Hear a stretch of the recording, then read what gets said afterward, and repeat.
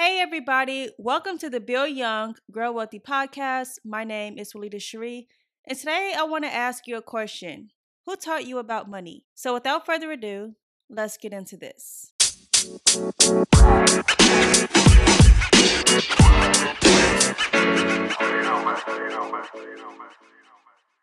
So, I just want to come to you all today because I have this question I want to ask you guys. So, it's more so a discovery kind of podcast today, more so than me giving you some tips or educating you about a specific topic. So, one of the questions I wanted to ask is how has culture influenced the way we spend money? And I want you to really take a second and I want you to think about it. From my personal experience, I think that culture absolutely can impact the way a person spends money. If you remember commercials back in the day when you watched TV, they used to entice, especially kids, to convince their parents to purchase things for them. And you can see it now on the internet, but the good thing is that you have the option to skip or you can have the option altogether to just pay not to see any type of ads. So I think in a way culture has changed over the last few years. Today I want you to really think about who taught you about money. And it's going to take, like I said, time and discovery to figure that out. And once you figure out who you learn your money habits from, it'll be easier for you to tackle any other topic that we talk about the rest of this month and moving forward. So the first thing I want you to do is I want you to take a look into your home and ask yourself, did your parents sit you down every single month and explain the bills that had to be paid and also explain why they need to be paid? If you can recall any of those type of memories, then you're actually in a good position because most times parents are too busy to actually sit down and teach their kids about money. You can also learn negative money habits from your parents. So if you had parents who sat you down at the table or didn't sit you at the table to write down bills, then you probably learn how to budget or not budget because of them. If you had a parent that always appeared to have everything under control, you always have every single thing you've ever asked for, and they always had all of the nicest foods and the fanciest restaurants, did the job that they work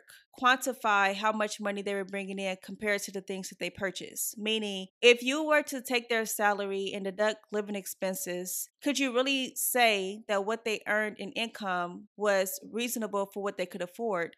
Or did they use credit cards to mask the fact that they didn't have enough money to put you into some type of fantasy world where you believe that everything was always okay, even if it weren't? Because if you grew up in a household like that, more times than not, you're probably going to think the solution to any type of financial problem is to take out some form of debt, some loan, some credit card, and hopefully, God forbid, a payday loan. Also, another way you can actually learn about money through your parents is indirectly through watching the way they speak about money. Did you watch them argue constantly about money? Did you watch them constantly give you lectures whenever you did ask for money? Did they always seem stressed out every month, trying to make sure that all the bills are paid as well as all of your needs are met? So these are all the things that we need to start thinking about in order for us, like I said, to move forward in our financial journey. First, we talked about the home. Now I want to move a little bit in a different direction to the community. Think back the community that you were raised in. Collectively, if people were to judge, would they say that the community that you came from was poor, middle class, upper middle class, or was it considered rich? And I want you to really think about that because a lot of times we grow up in an environment and we don't even realize the conditions of where we are because we have nothing else to compare it to. So, for instance, I came from a two-parent home. Both parents worked, so I was classified because of their income as middle class. However, looking around in my surrounding neighborhood, I realized that something didn't add up. We had the projects up the street, which is considered poor class. Around the corner, we had the beach, which was considered upper middle class.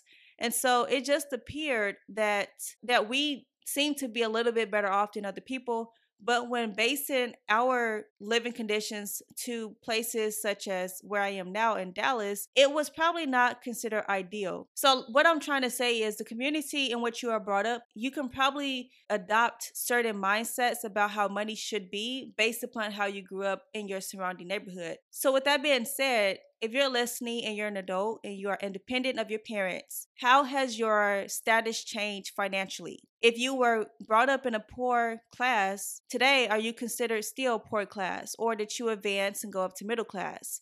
If you grew up middle class, did you now advance to go to middle upper class? Did you grow up middle class and now you've now taken a turn backwards in your poor class? These are all things I think we need to really think about because they all play a part on our psychology and how we deal with money. It is up to you to figure out a way to change that mindset. You have to be open and willing to change it. Otherwise, you'll never see that change happening. And the third thing is the media. All of these ads and all of these algorithms are targeted to make you become more of a consumer. And the media in itself, aside from any type of advertisement and algorithm and how they sell your information and data to different companies so that they can target you, the media has weaponized the way we've become consumers. And by that, when you listen to the music, when you watch TV, whenever you are on social media, everything is always a comparison game. Everybody wants to be the most popular, most wealthy, most happiest person out there, when in reality, majority of the time, all of that is just a facade. It's not even real. Have you ever felt pressure to make certain purchases in order to fit in, such as paying more for a car to look cool, even though you have poor credit, just to be able to get a pat on the back from a person or two? Because to be honest, most of the things that people buy for the moment, people give you some type of confirmation of approval.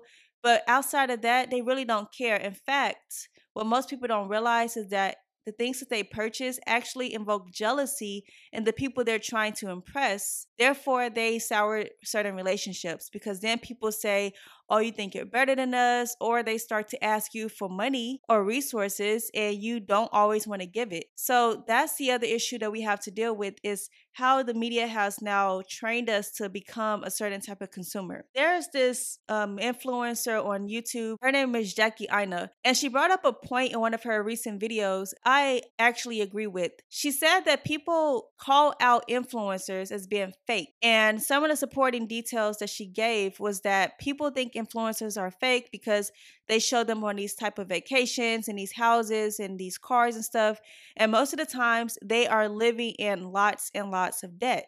However, there are influencers who are well off, who aren't as showy, but they aren't as relevant as the ones who are putting themselves out there. And what she said is that even if an influencer makes a lot of money and they don't show it off, people would then say maybe they don't have a lot of money because they're not as showy as such and such. I struggle with that myself because, of course, what I talk about on a weekly basis is money, but I'm not a showy person. I do have nice things. I have a very comfortable lifestyle, but I do know that people want to see certain things that I'm not willing to show. So I guess I'm not going to ever be as relevant as some influencers because there are certain things that I just don't think is anybody's business. But I can tell you what I'm doing to show you how to get there. But I think when people start to be flashy when it comes to cars and houses and clothes and things like that, most of those things don't even make them happy. They're doing it to try to hopefully make other people like them more.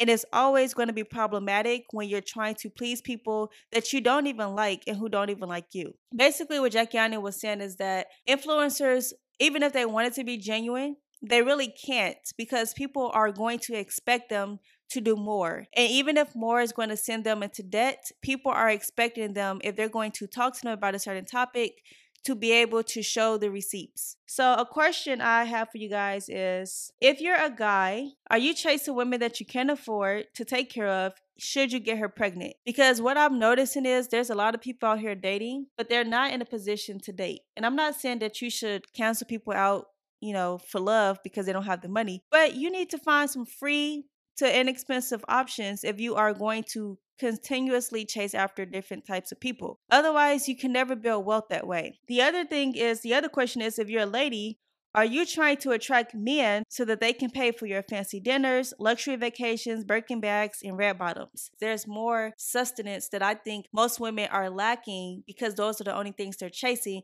because that is what the media portrays that we should have. So I think it's making us new slaves. And Kanye made a song back in the day, and I know some of you guys are going to be like, stop right now because you're talking about Kanye. But if you listen to that song, New Slaves, I really do think it has some bars in the song because we are now willing to work, sweat, and cry over getting some extra dollars just so we can give it to somebody else. We're not even reinvesting it in ourselves to make ourselves better. We're not investing it in our futures. We are investing it for the short term, again, to try to appease people who we don't even really care about at the end of the day. So, my challenge for you today is to write down who your role models are for spending, saving, and investing. And this doesn't have to be a person that you talk to every day. This can be somebody you see on social media. This can be books you've read, conferences you've attended, a friend of a family. And once you do that, I want you to ask yourself, are they living the life that you want to live? And I'm not saying that, for instance, like your parents, they might mean well, but you are still accountable for your own actions. So you have to really examine if the advice that is given is really going to take you to where you want to go. And even with me, every single thing I tell you all is not Bible. It's not set in stone. You need to always go back and do your own research. And I always advise you to use the spirit of discernment to see if it applies for you. Because number one, I am not a financial planner. I'm not a financial advisor. I did not go to school for this. However, I have spent years of research and I know what has worked for me and what has worked for others. But you should always consult with the professional if there's something you're very confused about. Or there's the World Wide Web, there's the library. There's always a way for you to double check any type of information that you're given. So that's all I have for today. So if you haven't already, please consider subscribing and sharing with a friend. And until next time, I will talk to you later.